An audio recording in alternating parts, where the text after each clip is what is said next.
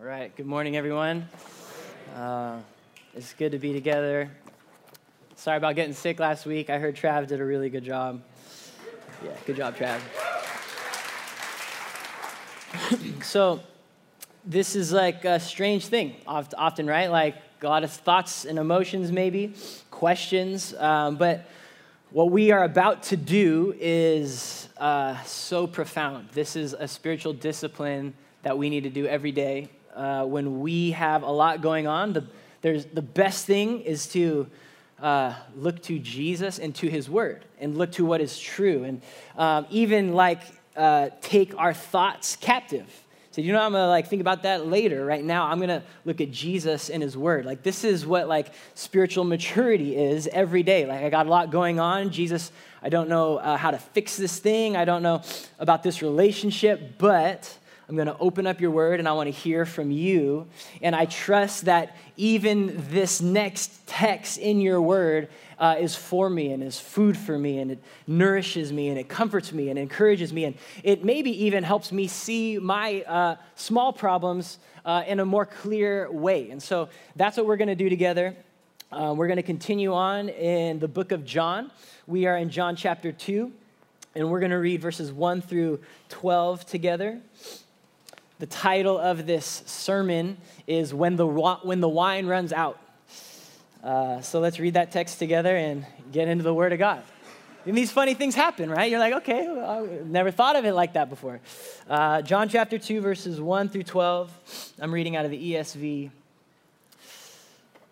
You guys ready to hear from God? Yeah, amen. On the third day, there was a wedding at Cana in Galilee, and the mother of Jesus was there. Jesus also was invited to the wedding with his disciples. When the wine ran out, the mother of Jesus said to him, "They have no wine." And Jesus said to her, "Woman, what does this have to do with me? My hour has not yet come." His mother said to the servants, "Do whatever he tells you." Now there were 6 stone water jars there for the Jewish rites of purification, each holding 20 or 30 gallons. Jesus said to the servants, "Fill the jars with water." And they filled them up to the brim. And he said to them, "Now draw some out and take it to the master of the feast." So they took it. When the master of the feast tasted the water now become wine and did not know where it came from, though the servants who had drawn the water knew, the master of the feast called the bridegroom and said to him, "Everyone serves the good wine first, and when people have drunk freely, then the poor wine. But you have kept the good wine until now." This, the first of his signs, Jesus did at Cana in Galilee and manifested his glory, and his disciples believed in him. After this, he went down to Capernaum with his mother and his brothers and disciples, and they stayed there for a few days. This is the word of God. Let's pray one more time. Jesus, we thank you that in any season and any circumstance, we have a place to go. We have a rock that is higher than us. We have a sure foundation. We have truth. We have your word that feeds us and nourishes us and leads us and guides us and corrects us. Thank you, Holy Spirit, that you use your word like a sword to do work in our souls and to, above all, to just glorify Jesus. So we ask that you would put Jesus on display right now. Lord, we all of us came here this morning with our own thoughts and concerns, our own trials and problems. Maybe many of us are in a situation where it's like the wine has run out, or our own finances are running dry, or our work is running dry, or our health or our relationships are strained. And so right now, together, as an act of worship and trust, we turn to you, Christ. And we turn to your word and to your promises And we ask that you would show us yourself in ways that we've never seen before. If we're so familiar with this story, we believe it's living and active, and your Spirit is able to apply it to us individually and us corporately just the way that we need it. So would you do that this morning? And Lord, I just want to also thank you for this trial that our church is in for this season as your word teaches us. I even just felt your joy this morning in that first set of worship like I haven't in a long time, and I know you are caring for your church, and you are caring for your bride, and you see it, and you are working in us endurance and steadfastness and character and hope. And I believe, Jesus, that you are working at far deeper levels than just like financial. Like that you're up to stuff. You are doing a thing, Lord, in and through us. And so we just surrender ourselves to this season. You lead into valleys of the shadow of death, and we don't need to fear because you are with us. And your rod and your staff, they comfort us. So would you, your rod discipline where it needs disciplining, and would it comfort where it needs comforting, and correct where it needs correcting, and lead and guide and protect your people as you have done since the beginning of time. We trust you, Jesus. Where else would we go but to you and your word? So speak to us, Lord. In Jesus' name, amen. Amen. Well, I feel like I'm done, honestly, but okay, help us, Lord. Help us. So when we approach the Bible, we are often coming with a particular need. Right? Like it's been a stressful day, or we're having a difficult circumstance. And so we often like open the Bible and we're like, gosh, God, just show me something. Give me something. Just help me, sustain me. We often do that when we come to church, right? We're like, I got a lot going on, and if I could just like get something today, just a little something that would help me get through my needs, be it health or relationships or addictions or depression or financial, whatever it is. Like we often approach the Bible and we often approach church like, I just get me, just sustain me, just get me like one more day. And that's right. That is a good thing. But that is not all that we should do. So my dad is a physical therapist, and people come to him all the time with like aches and pains, right? And my dad knows, okay, there's like a quick fix, right? Like, okay, yeah, you take this pill or you just do this one thing and like it'll kind of go away. Or there's like the deeper problem going on. And generally, people don't want to hear that deeper problem. People don't want to like do like the whole life adjustment. They just kind of like, just take this away. Now you can come to the Bible and you can come to church and you can find a quick fix. You can get like an emotional, like, oh, okay, that felt good and I feel better. And you know, maybe you just have your favorite 100 Bible verses and that's just what you just cycle through until it feels better and then you kind of move on. And it's so often to treat Jesus like a quick fix. I do this every day, I'll be honest. Jesus, just take it away. Just remove this situation. Just fix it. But Jesus is too good a physician of the soul to only give us quick fixes. If you spend time with him, you know that he begins to like go after like deeper issues in our heart. We approach him to, please help me with this situation, and he's like, actually, let's talk about your heart. Let's talk about your character. Let's talk about your idols. Let's talk about where you're making sacrifices, where you're giving your soul, what are you putting your hope in? And you're like, well, I just kind of want to feel better right now, Jesus. And he loves us enough to go deeper. Now, the 12 verses before us this morning may appear to be a scenario where this wedding is in a bind and Jesus shows up and he's like, quick fix, thank you very much, lots of wine, moving on. I just want to encourage us. In fact, I want to exhort us. That is not what is going on in this text. And we know that from, look ahead to verse 11. This verse tells us how to understand this story and all the miracle stories in the book of John. Verse 11 begins, it says this is the first of his, and what is that next word? Signs. John calls this story a sign. This is also history. It really happened. But what John is telling us is there's something deeper going on here than Jesus just providing a quick fix. There's something deeper he's addressing. Throughout the book of John, there are 7 or 8 signs. And you don't kind of get like willy-nilly miracles in John. You get 7 or 8 specific times where Jesus performs what John calls a sign. And it is to reveal truth, glory, like deep things about Jesus. That's how the verse ends. Look at verse 11 again. This, the first of his signs, Jesus did at Cana in Galilee and manifested his glory. See, Jesus, this is maybe strange to hear, maybe offensive to hear, but he has deeper concerns than our problems. It is his glory. It is his glory. And he ordains suffering so that he can get glory.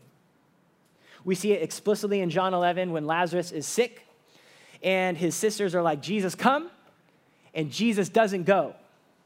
And he waits until Lazarus dies. And why does he do that? It explicitly says, this does not end in death. This is for my glory to be put on display. We need a deeper lens to think through our problems. Jesus is concerned with his glory, and he is concerned that his disciples see his glory and believe in him and deepen their trust in him. Because troubles will come. Oh, do they come, and they come, and they come. And the one thing that will get you through it is not the hope that maybe he'll just fix it, but a deep sense of the glory and majesty and person and purposes of Jesus. That's what's going to get you through. So that is what is going on in this text. And we're going to work through it. Essentially just read through verse by verse. And there are 4 truths about Jesus that we're going to see here.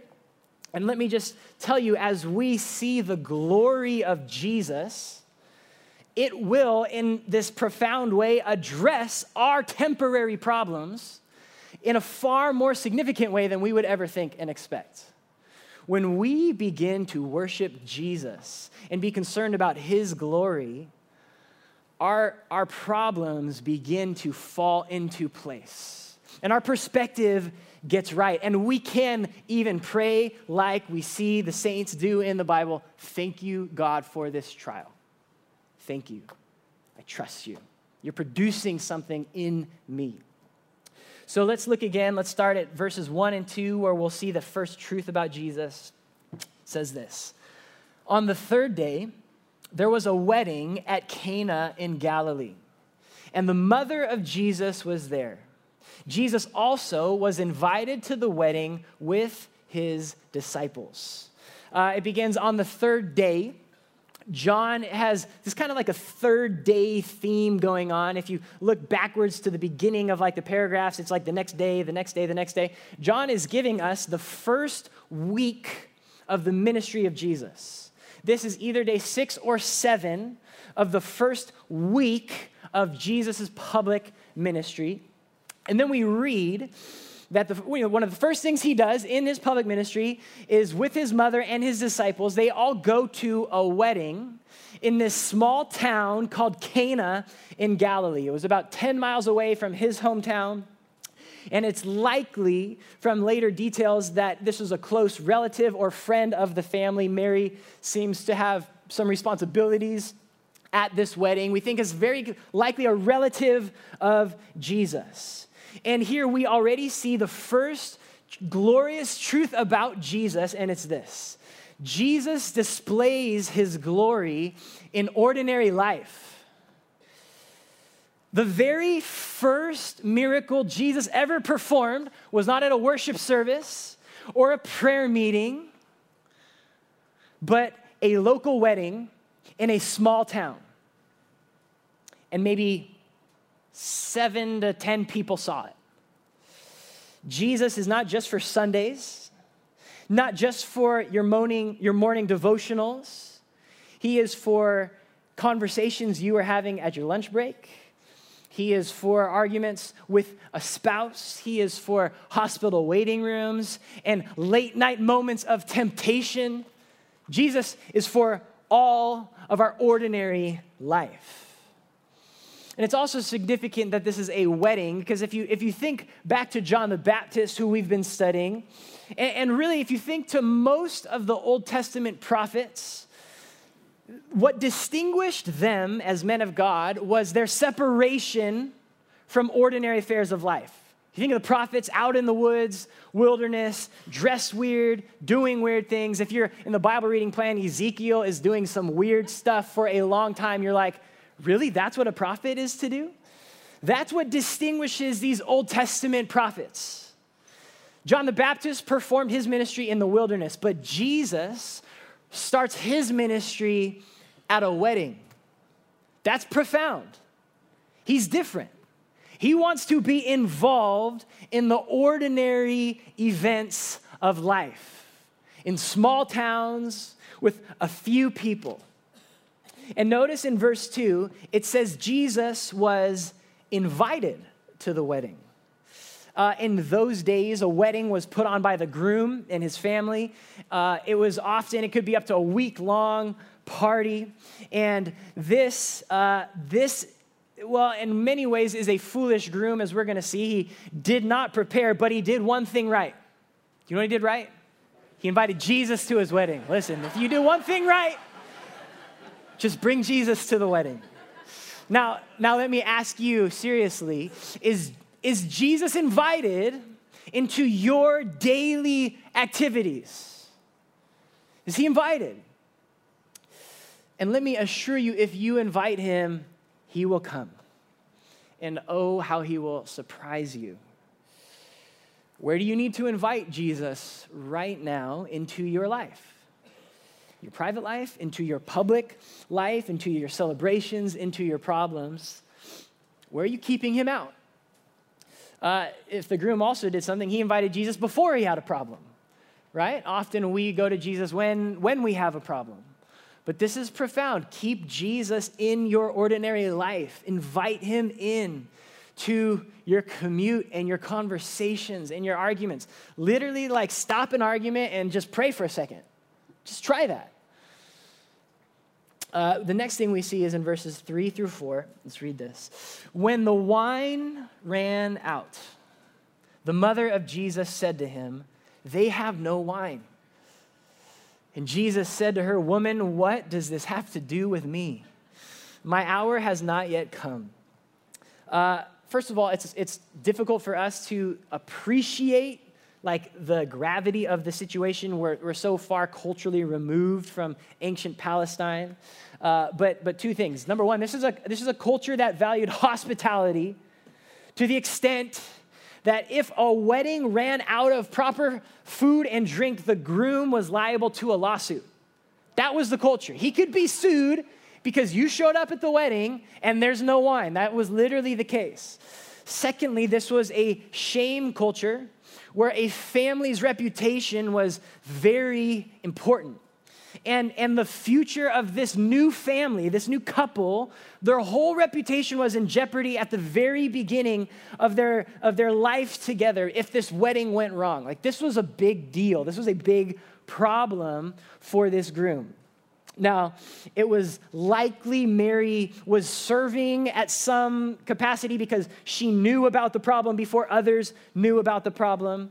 And it's also, this is interesting, we read too far ahead into the details. It's not likely that she's asking Jesus to do a miracle because he hasn't done any miracles yet. It explicitly says in verse 11, this is his first miracle. She's never seen him do a miracle. And so it's not likely she's saying, "Hey, Jesus, it's time to turn the water into wine." She's never heard of that story before. She's just in a rough spot. And commentators largely agree it's likely what's going on here is that Joseph, Jesus' stepdad, was dead. He doesn't show up in any of the Gospels as a living character, only at the beginning. And that would mean that Mary would have begun to depend on her firstborn son as a carpenter. He would be the leader of the family. He would be the provider of the family. And as we know, he was likely a pretty good one. He was probably pretty reliable and pretty trustworthy. And so his mom learned to trust in Jesus. And so she, at the very least, is just letting her firstborn son know, like, hey, we have a problem here. Like, I have some kind of duties. There's no wine. And she's just doing what she's learned to do. She's like, Jesus, what do we do? They have no wine. Now, it is at this moment, this is so significant. We see the next truth about Jesus. This is so important.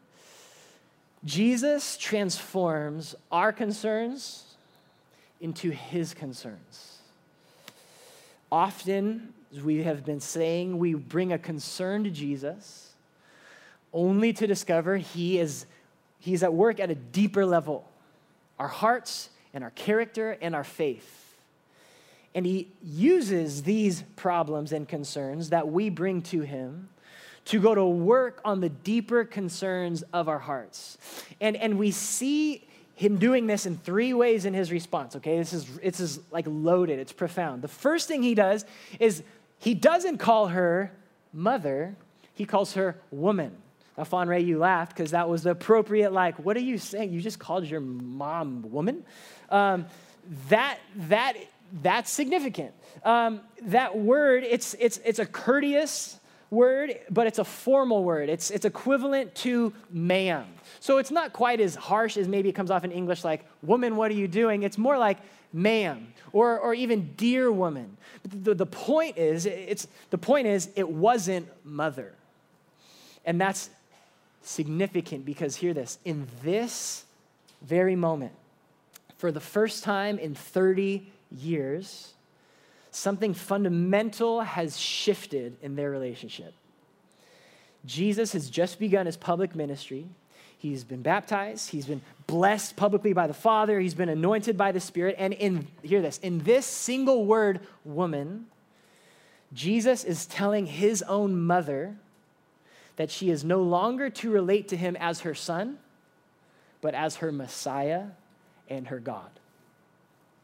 He's saying, I am now over you. I am your Savior. This is a new relationship. I am your God. Theologian D.A. Carson puts it this way. I think we have this quoted for you. This must have been extremely difficult for Mary. She had borne him, nursed him, taught his baby fingers elementary skills, watched him fall as he learned to walk. Apparently, she had also come to rely on him as the family provider. But now that he had entered into the purpose of his coming, everything, even family ties, had to be subordinated to his divine mission. He's saying, you're coming to me as a mom seeking help from her son, but I'm reframing this. You're actually coming to me as a believer in your Savior. First thing he does, he's like, no, it was a different relationship. The second thing he does is look what he goes on to say to her. He says, what, in verse 4, what does this have to do with me? This is like it's an idiom. It's like an expression. It doesn't translate exactly. The New King James communicates it pretty well. The New King James says, what does your concern have to do with my concern? That's what he's getting at. He's saying, your concern right now is this wedding. That's different than my concern. You have a concern. It's a valid concern. Significant. But my concern is different. What does this problem at a wedding have to do with me? And again, we don't know exactly what Mary's concern is. Maybe she's concerned about a family friend getting embarrassed. Maybe she's even somehow feeling responsible. Like maybe she somehow didn't plan well. We don't know exactly her concern, but we know Jesus has a deeper concern going on. He is concerned about something else. He's getting deeper. And then look at the third thing he says to her. We get insight into Jesus' concern when he says this, my hour has not yet come. That is an expression, my hour, that he uses throughout the book of John. And it's referring to his death and his resurrection. So in some strange way, Mary's saying, I have this concern, this wedding, it's a problem. And Jesus says, first of all, as your God, my concern is different than yours. And on Jesus' mind is his death and resurrection. And what he's telling his mom is though she's concerned with a relatively small problem at a wedding, Jesus is concerned with displaying his glory. He's transforming her small concern into a deeper concern. He is using her concern as an opportunity for her to see more of his glory. And you know what's amazing? Seems like she gets it. It seems like she understands. And she certainly doesn't know what he's going to do, but her response is significant. Look what she says in verse 5. His mother said to the servants, do whatever he tells you. That's some really good advice. She is saying, I don't know what he's gonna do, but I see now that he's up to something. And I see now that I don't have the right over him as a mom would. He is my God, and so I'm gonna submit and surrender my concerns to Jesus, and she entrusts her problems to him, even though she doesn't even see the solution. Gosh, that is so profound. Even when we don't see the solution, we are called to surrender our concerns over to Jesus. And we are also to do whatever he says. That's what we do. We don't sin. We don't try to fix our concerns with our own strength, with our own wisdom.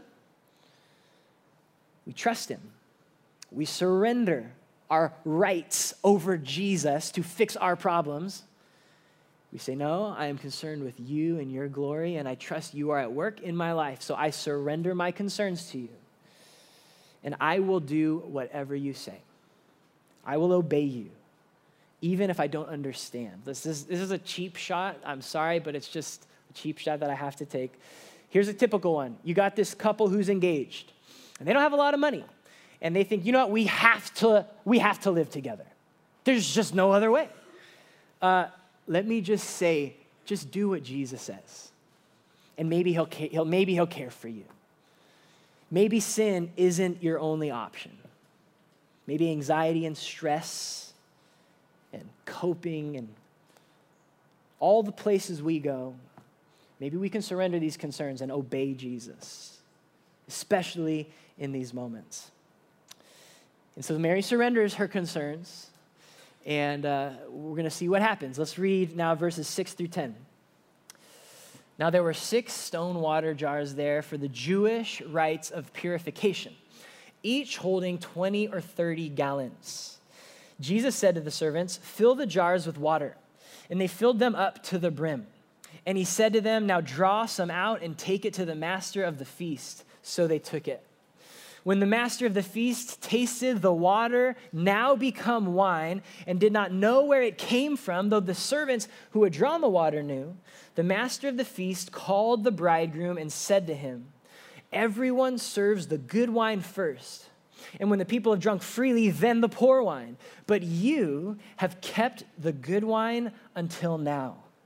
Now, first thing, these 6 stone water jars were used for purification. You know, Jews had to be concerned about being clean. To worship at the temple, they had to be ceremonially clean. And so everywhere you go, there would be these water jars made of stone because stone was pure. It didn't get unclean. And so they'd probably be washing all the dishes with these stone jars. If you were a guest, you're probably washing your hands and your feet. It was a concern for a Jew to remain ceremonially clean. And so these 6 water jars are just there serving the needs of the wedding. And Jesus has the servants top them off. They would have been like, drawing water from them throughout the week. And so he's like, I want you to fill them up. I want you to fill them up to the brim. This is similar to that. Remember that miracle Elijah did with all the prophets on the top of the mountain? And they said, okay, let's each set up an altar and let's see whose God answers with fire. And then before it was Yahweh's turn, he's like, just put so much water on it. Make it like impossible for God to do this. It's kind of similar to that. And do you know what's amazing though is Jesus doesn't touch the water. He doesn't even command the water. Apparently, he simply just willed the water to change to wine. He just has the power and authority as the creator God to just think about something and it happens. And so he turns these 6 large water jars into wine. And not just enough wine. This is between 750 to 900 bottles worth of wine. That's a lot of wine. Now, it's at this point probably worth pausing for a second. Let's have a little chat about wine. If you read commentaries of responses throughout church history, it's so fun because it just makes people uncomfortable, as is understandable. Now I want to think rightly and biblically about alcohol for a quick minute. When it comes to alcohol, we must say no more and no less than what God has said in his word.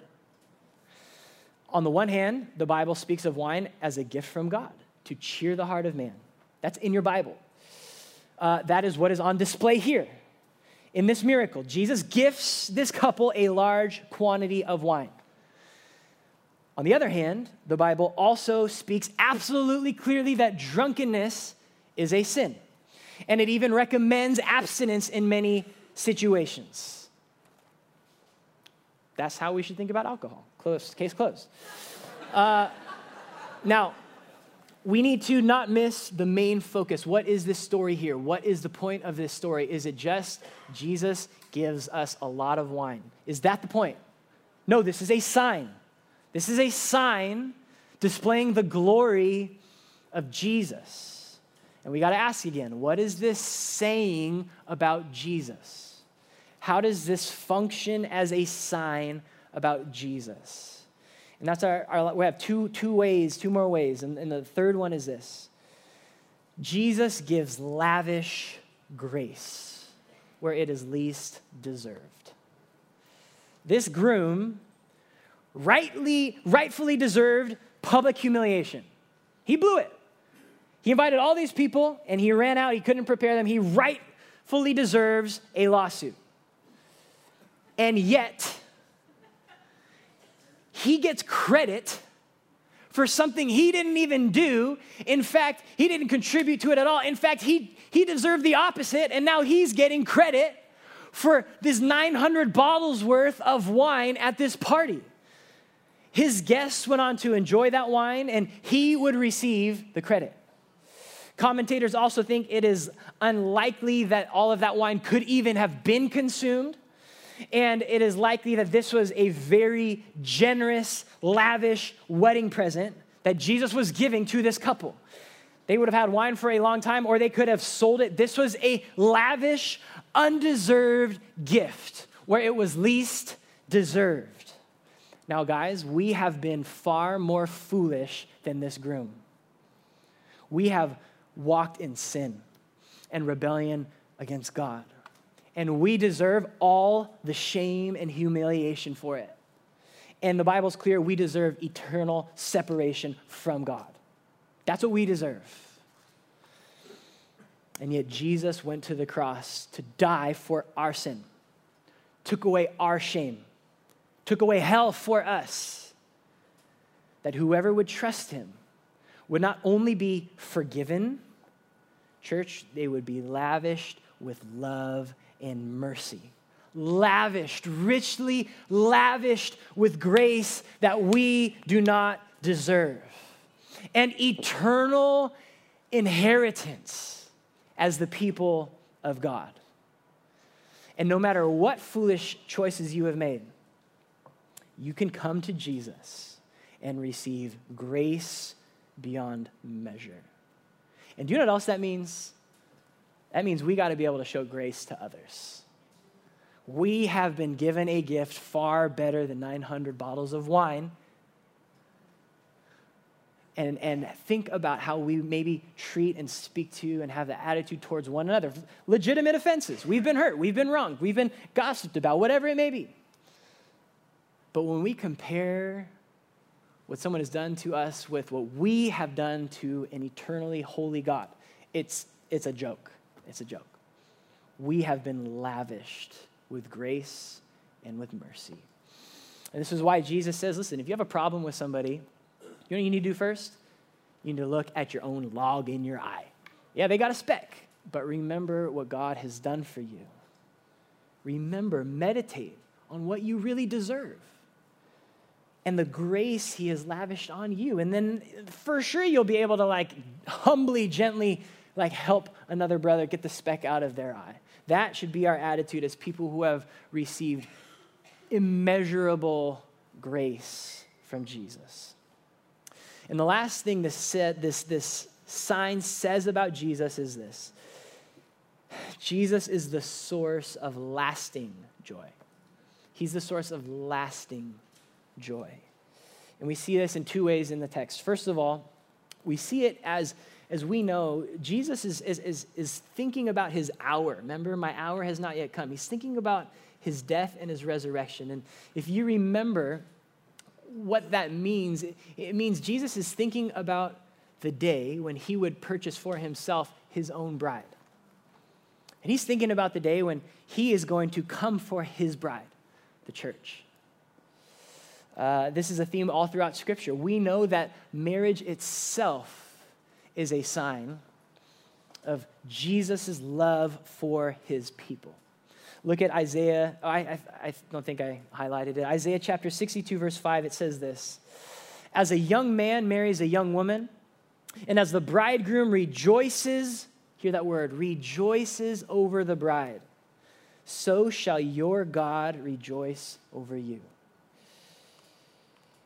You know, there's no deeper joy than a relationship with Jesus. There just isn't. There's no deeper place. There's no deeper source.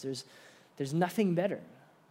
And the other way we see this as a sign about Jesus' lasting joy is through the wine metaphor.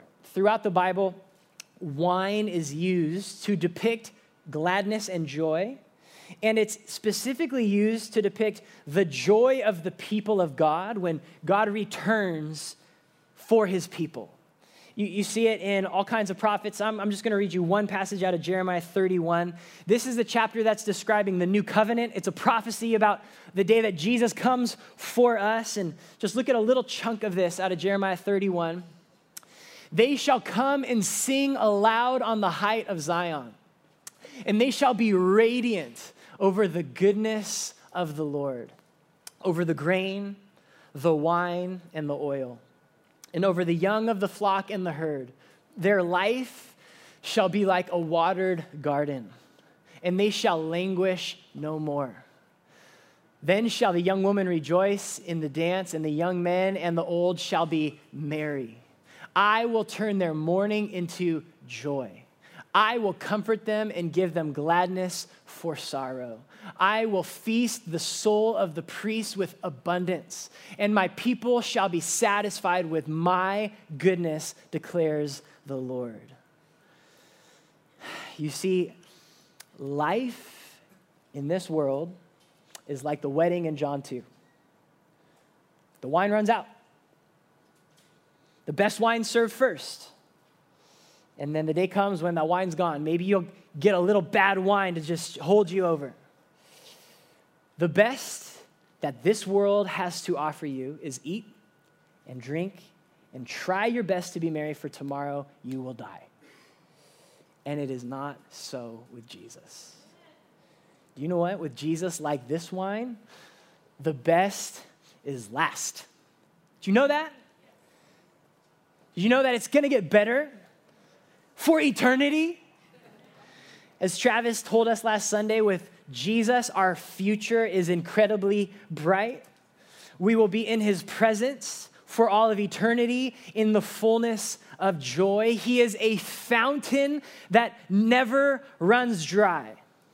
And in his presence is the fullness of joy. At his right hand are pleasures forevermore. Joy may make you glad for a moment and then it runs out.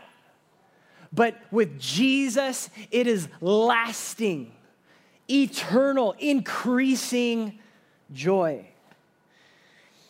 And now we know that Jesus displayed this kind of glory in this moment for a reason, so that you may believe in him. And his disciples saw these little glimmers of his glory, and it deepened their trust in him. And this text asks us the same question. Do you believe in him? Do you believe these things? Have you trusted in him? Have you seen this kind of glory?